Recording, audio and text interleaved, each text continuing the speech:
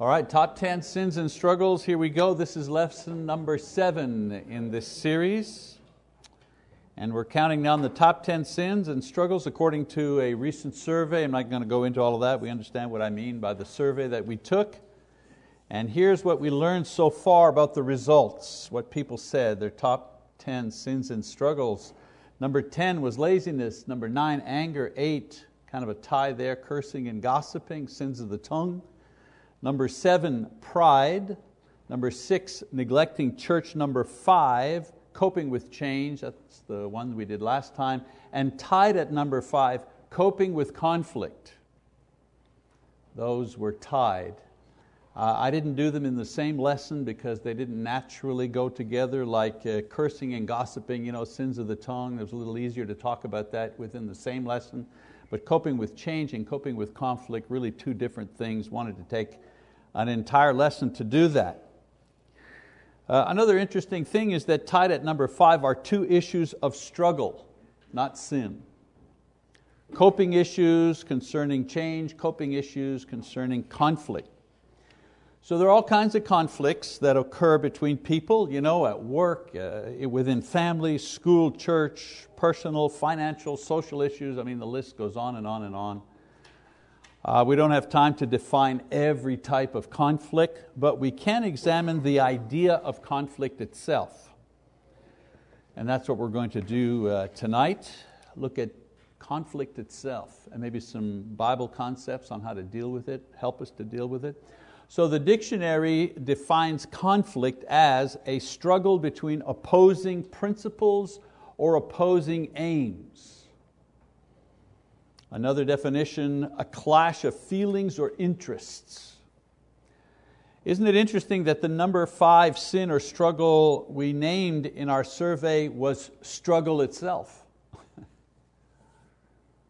So the definition in the dictionary sheds light on the cause of most conflicts, whether it's conflicts between countries or conflicts between partners in marriage or 2 people working in the same office. It doesn't matter, which type of conflict it is. There's some things which are common to all of these conflicts, and that's what we're going to look at that. In its simplest form, we can say that conflict is caused by how we react or handle differences. How we react and handle differences. So the study of conflict and conflict resolution has to do with how we handle or react to differences. Now, of course, if we lived alone on islands, there might be a struggle to survive and in finding food and shelter, but there would be no conflict because everything would be done our way. We're going to build a boat to get off the island? Well, we're going to build it my way. Why? Because nobody's going to be there to second guess me, right?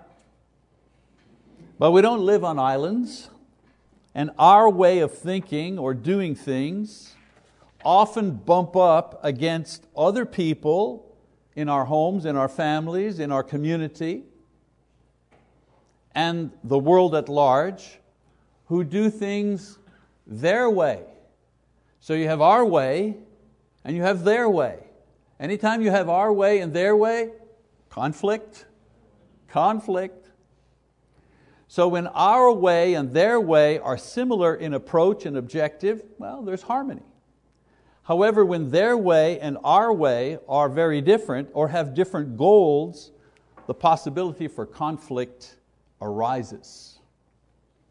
Of course, it's not just that their way and our way are different. There are other factors that contribute to conflict. Again, I'm talking in very general terms here, okay? But these ideas fit into the smallest of conflicts to the largest of conflicts. So here's some factors that contribute to conflicts. Perception.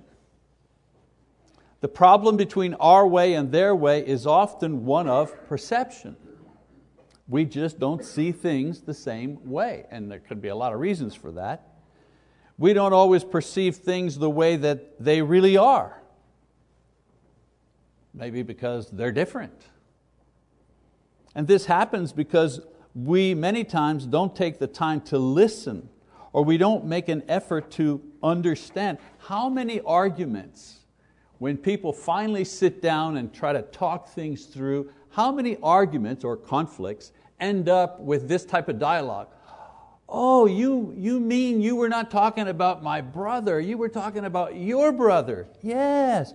Oh, I'm sorry, I assumed you were talking about my brother and I was feeling all insulted, and you know what I'm saying? So sometimes we're just not paying attention, and we make up what we think has happened and we run with that. Sometimes we've just been given the wrong information, so our opinion becomes prejudiced. I mean, in those schools in Palestine, the Middle East, where you have these teachers teaching children from a young age that America and the West and so on and so forth, these are evil people, they're out to kill you, they're out to take advantage of you, they're out to destroy you. When you're taught that from an early age, you get to be 19 years old, of course you'll strap a bomb to yourself. No one's ever taught you any different. You have this perception ingrained, incorrect perception, but it doesn't matter as far as you're concerned, it's the thing you're going with.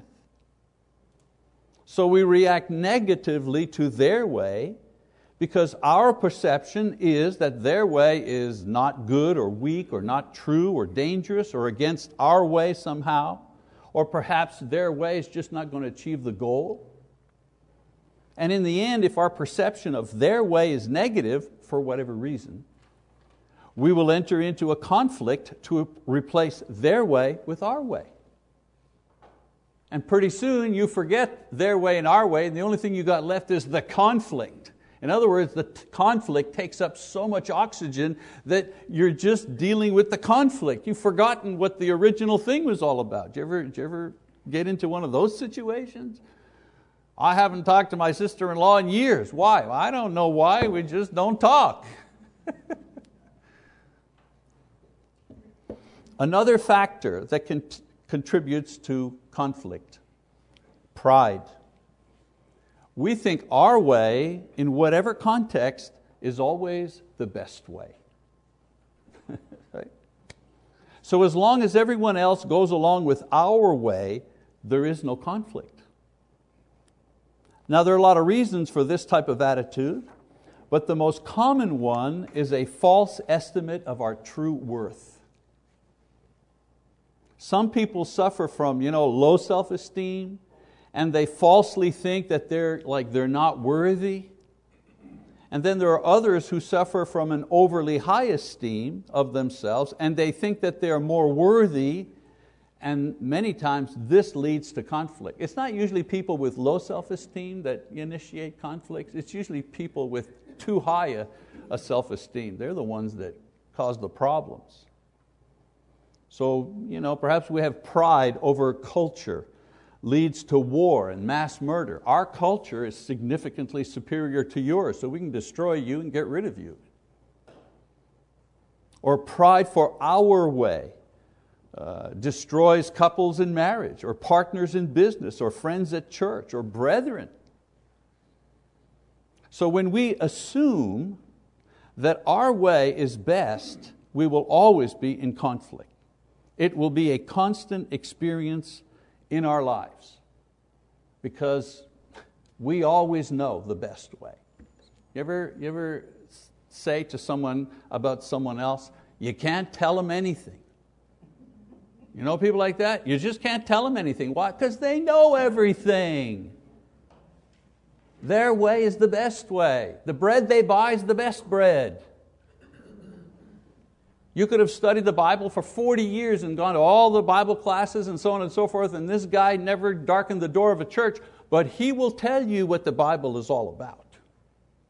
Why? Because whatever comes out of his or her mouth, it's the best thing. So one other factor here that I want to list, the main one. So we have perception, pride, and then the third one, politics. Now when I say politics, remember what we're talking about. The things that lead to conflict. right? Perception, pride, politics. When I talk about politics, I don't just mean government, liberals versus conservatives, or Democrats versus Republicans versus libertarians versus whatever. I'm not talking about that. I mean the games that people play in order to get their way. That's what I mean by politics. Governments, they play politics so that they can hold on to power in order to exercise their way in running the country. And are we not immersed in that?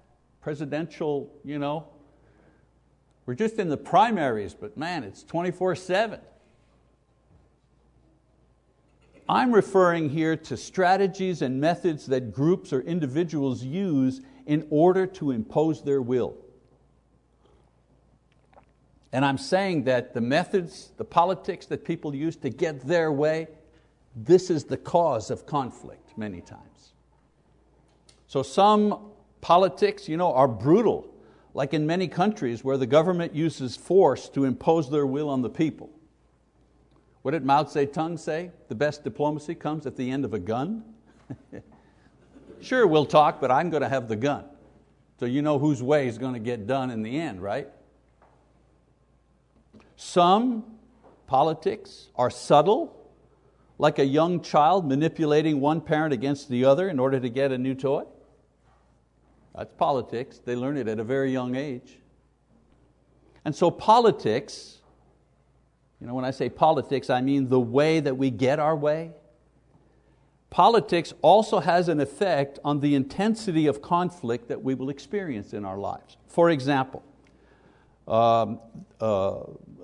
those brutal regimes that use just naked raw force to get their way, well, often these things give rise to resistance movements that push back against that kind of thing. And what do you get? Civil war. As one group pushes back against another group. Well, that's conflict. That's bloody conflict, to the death kind of conflict, but it's conflict. Or a domineering boss who insists on her way or the highway. That person may foster employees who become passive-aggressive in their behavior in order to block her plans just out of spite. That's conflict. Quiet conflict, but conflict nevertheless. Or the husband who thinks his opinion on everything is correct may create a wife who challenges him on everything just to prove him wrong. Conflict. And so the list goes on in the various ways conflict can arise based on how we impose our way over their way. So our politics are formed by our ethics. In other words, our sense of what is right and wrong. This is the wellspring of our politics.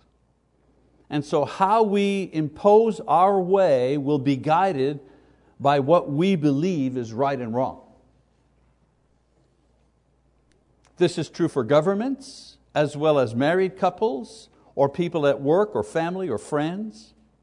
How we choose to get our way will play a large factor in how much conflict we experience. Why is it that we have relative civil peace in our nation? Well, because the government gets its way, but in a democratic fashion. We get to vote. Yes, I know there's all kinds of failings and weaknesses in that, but we still get to vote. We may not like who the president is. Well, 4 years we get a chance to get that person out of there. That's why there isn't shooting and killing in the streets here, because the way that the government gets its way is through a democratic process. Not so in places like Russia or the Middle East, right? There's a lot of civil war. Why? Well, because Bashar, for example, the president of Syria, how does he get his way? He drops barrel bombs full of nails and ball bearings into neighborhoods where children and people, civilians live, and beats them down. That's how he gets his way. Well, what is the result of that? Well, there's any number of groups that are pushing back, trying to overthrow him. And 200,000 people have been literally murdered. Why? Well, because of the way that that guy decides that he's going to impose his will, his government will on the people. That's the difference, politics. Okay, so let's talk about the Bible and conflict, now that we've kind of gotten a couple of general ideas. I'm, of course, acknowledging that the subject of conflict, very, very wide, very complicated, and trying to cover it in a half-hour Bible study, just not possible. But we can make some general observations to the causes of conflict. So let me just summarize what I've said. Causes of conflict: perception, the perception that my way is better; pride, the understanding that, well, my way is the best way; politics, that's my way by any means. In the same way, I think we can make some suggestions from the Bible as to how we can avoid, or at least lower, the frequency and intensity of the conflict in our lives. How do we do that? Number one, examine my way. Examine it, put it under the test. Be honest about yourself. What does Paul say in Romans 12:3? For through the grace given to me, I say to everyone among you not to think more highly of himself than he ought to think, but to think so as to have sound judgment, as God has allotted to each a measure of faith. Let's face it, the reason for most of the conflicts in our lives is that we're not able to get our way somehow. Not all conflict, but many times we just want to get our way and we're not getting it. What does James say? In chapter 4, verse 13, he says, what is the source of quarrels and conflicts among you? Is not the source of your pleasures that wage war in your members? You lust and do not have, so you commit murder. You're envious and cannot obtain, so you fight and quarrel. Obtain what? My way. You do not have because you do not ask. You ask and do not receive because you ask with wrong motives, so that you may spend it on your pleasures. So when we don't get our way in our personal relationships, our jobs, our family, whatever, we begin to examine the person who is blocking our way or the situation blocking our way, instead of looking at ourselves. Conflicts, rarely resolved without a change of some kind, but they persist because we always expect the change to come from somebody else. If that other person would just change, everything would be smooth around here. We want them to change their way in order to accommodate our way. Why? Well, I go back to the thing. Because, well, doesn't everybody know our way is right, it's better, more comfortable, or maybe it's just our way. So God tells us through Paul to be honest in how you evaluate yourself, and also how you evaluate your politics, how you get your way. What does he say basically? He says, don't measure yourself by yourself, but rather by the faith that God has given you. He says in the other passage, the measure of faith given to each one.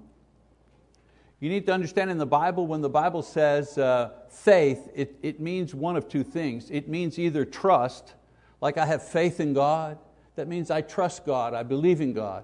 And then there's another way that faith is used when there's an article, when it says the faith. When it says the faith, it's talking about the doctrine, the Christian religion, the things you've been taught, the faith. Well, in Romans he uses the measure of faith. He's talking about what we know, the understanding of our faith. So the faith here is the body of teaching provided by God in His Word. So here's how we put this idea together. In other words, Paul is saying Christians don't have their way.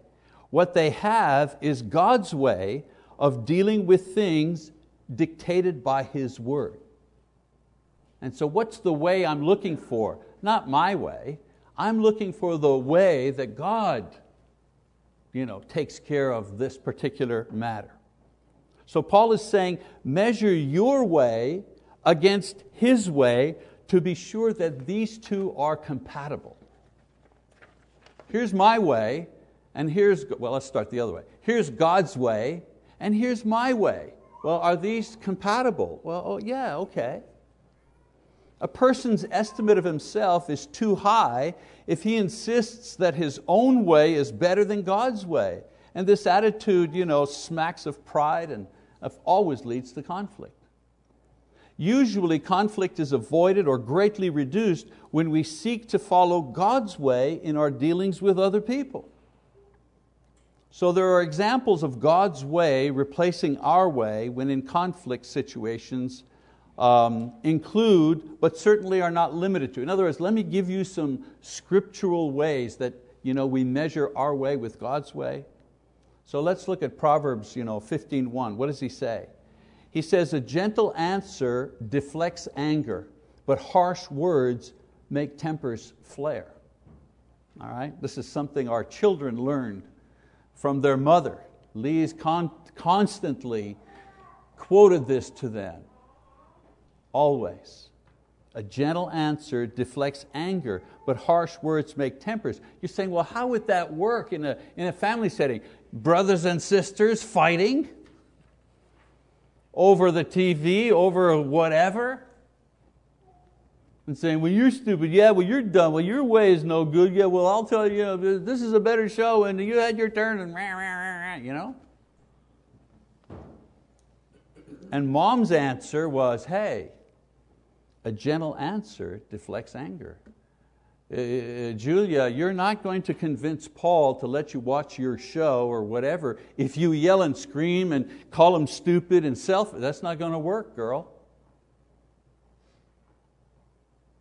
And so a gentle answer deflects anger, but harsh words make tempers flare. That's God's way, instead of we fight fire with fire. You see what I'm saying? Here's my method of handling stuff. I fight fire with fire. That's my way.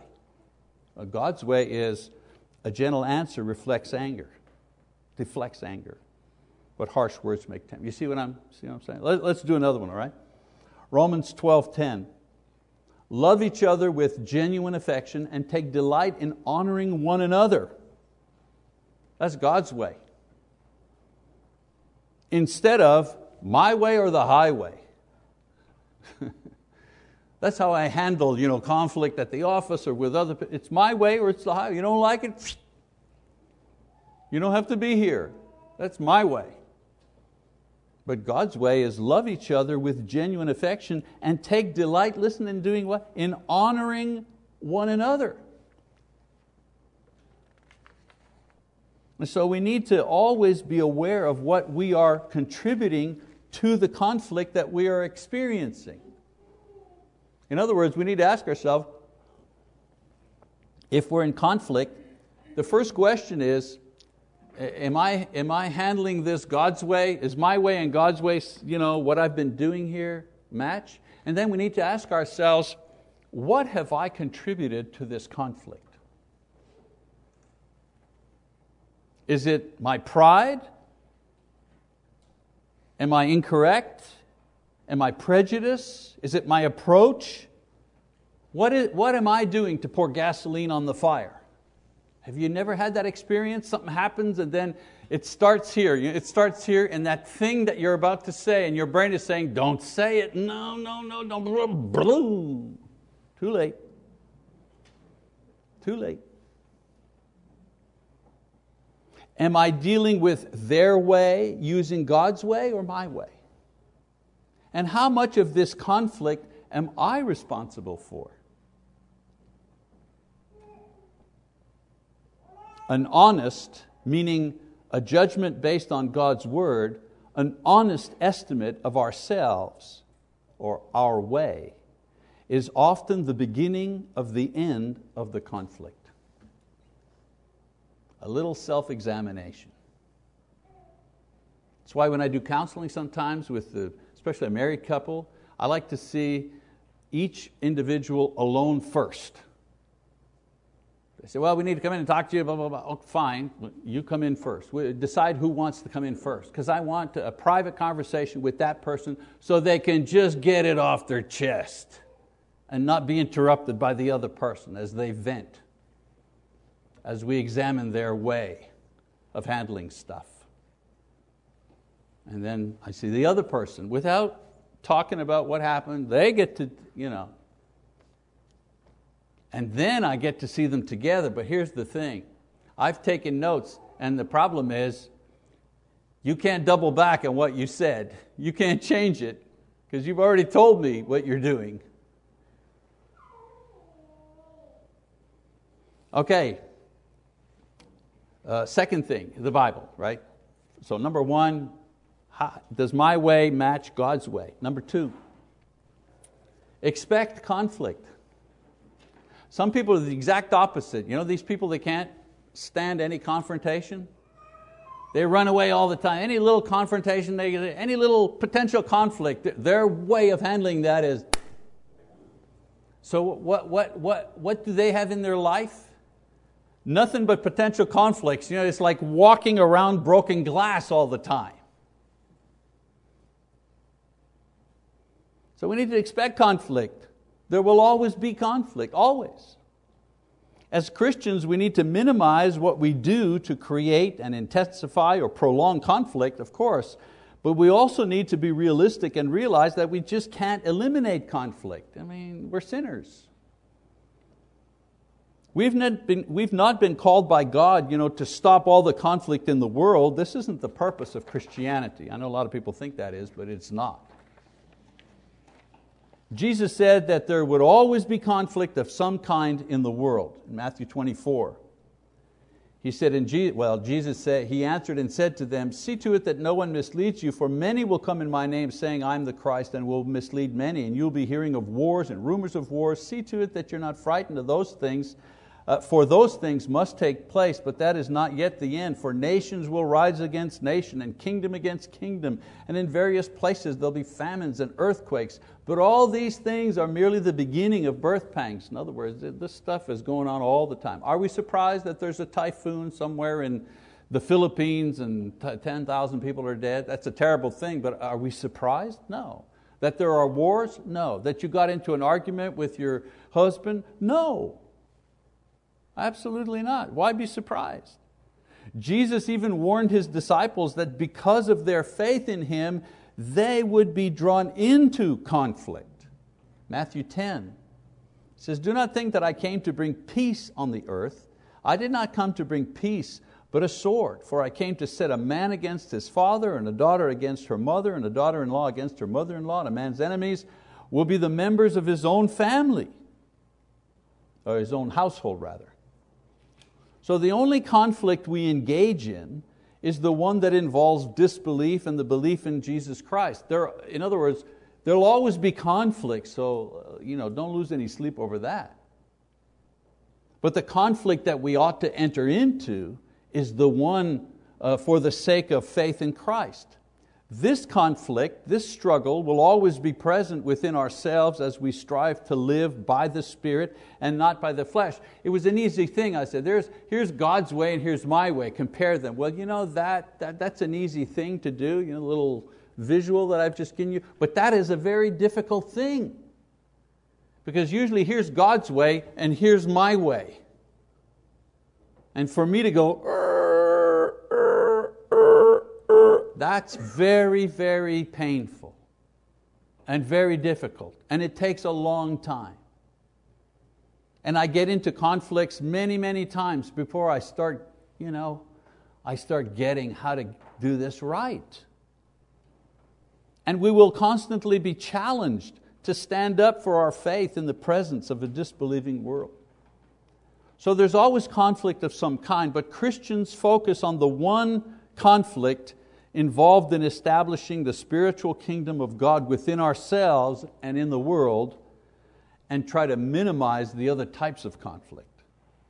Obviously, conflict in the world is largely due to sin of some kind, and in the world there's a great effort to resolve or win conflicts using a variety of man-made approaches, force, war, social activism, diplomacy, mediation, hypnosis, drugs, whatever. As Christians, we don't deny that these conflicts happen and will continue to exist, and that there are methods or resolutions that these things, they work, mediation, wars, whatever, they work to a certain extent. However, we also believe that the ultimate solution to conflict, whether it be between two countries or a mother and her daughter, is peace through faith and submission to Jesus Christ by both parties. You want to end the trouble in the Middle East? The Jews and the Palestinians become converted to Christ and submit to Him. No more war. It's the end of the war. I know we're going, like that'll ever happen. But you know what? That'll never happen if we don't go there and preach the gospel to them. It'll never happen without at least making an effort. I've often said we'd have less trouble in the Middle East if we were a little more successful in going there and bringing the gospel instead of going there and trying to extract their oil. That's just, yeah, that's how that works. So this idea may be foolish to the world, preach Christ, bring peace through Christ. That may sound foolish to the world, but it always succeeds when it's attempted. So, we accept that there will always be conflicts, but we choose which conflict to struggle in and how we will fight. And how do we fight? Well, here's how we fight. We fight with the sword of the Spirit. What does Paul say in Ephesians 6? Finally, be strong in the Lord and in the strength of His might. Put on the full armor of God so that you'll be able to stand firm against the schemes of the devil. For our struggle, there it is, struggle, conflict, it's not against flesh and blood, but against the rulers, against the powers, against the world forces of this darkness, against the spiritual forces of wickedness in the heavenly places. Therefore, take up the full armor of God so that you'll be able to resist in the evil day. And having done everything to stand firm. Stand firm therefore, having girded your loins with truth, and having put on the breastplate of righteousness, and having shod your feet with the preparation of the gospel of peace. In addition to all, taking up the shield of faith, with which you will be able to extinguish all the flaming arrows of the evil one, and take the helmet of salvation and the sword of the Spirit, which is the word of God. This is how we struggle. These are the tools we use in our struggle. This is God's way to win the struggle. And so, from a biblical perspective, how do we deal with all the conflicts in our lives? Well, 1, examine our way. Does it compare with God's way? 2, expect conflict, but involve yourself in the spiritual conflict using these tools, and try to minimize the other types of conflicts. Number 3, engage in prayer. Engage in prayer.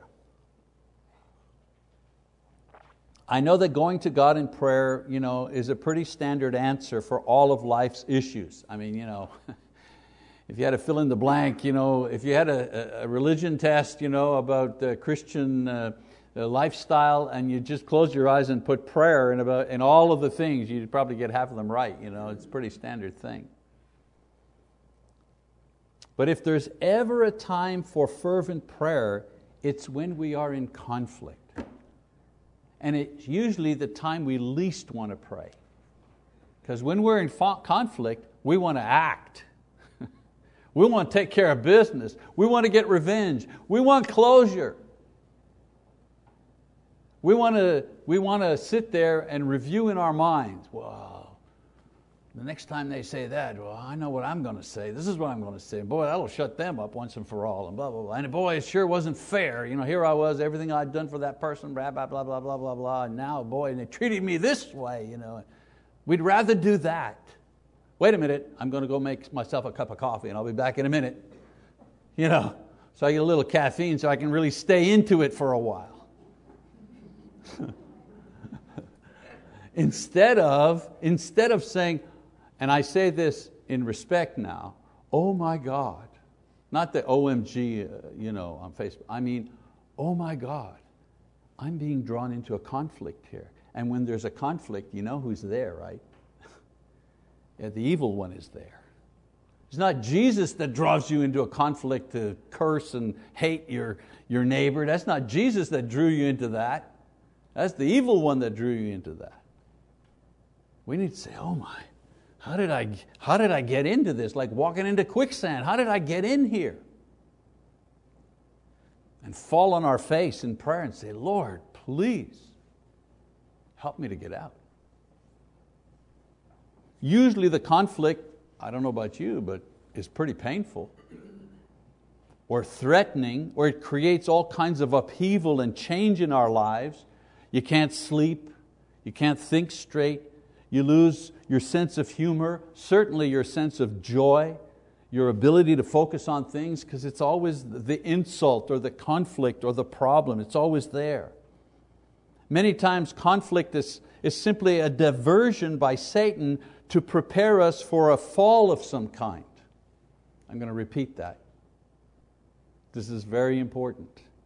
Many times conflict is simply a diversion by Satan to prepare us for a fall of some kind. For example, Cain was in conflict with Abel over the appropriateness of his sacrifice. And his anger and resentment ultimately led him to kill his brother.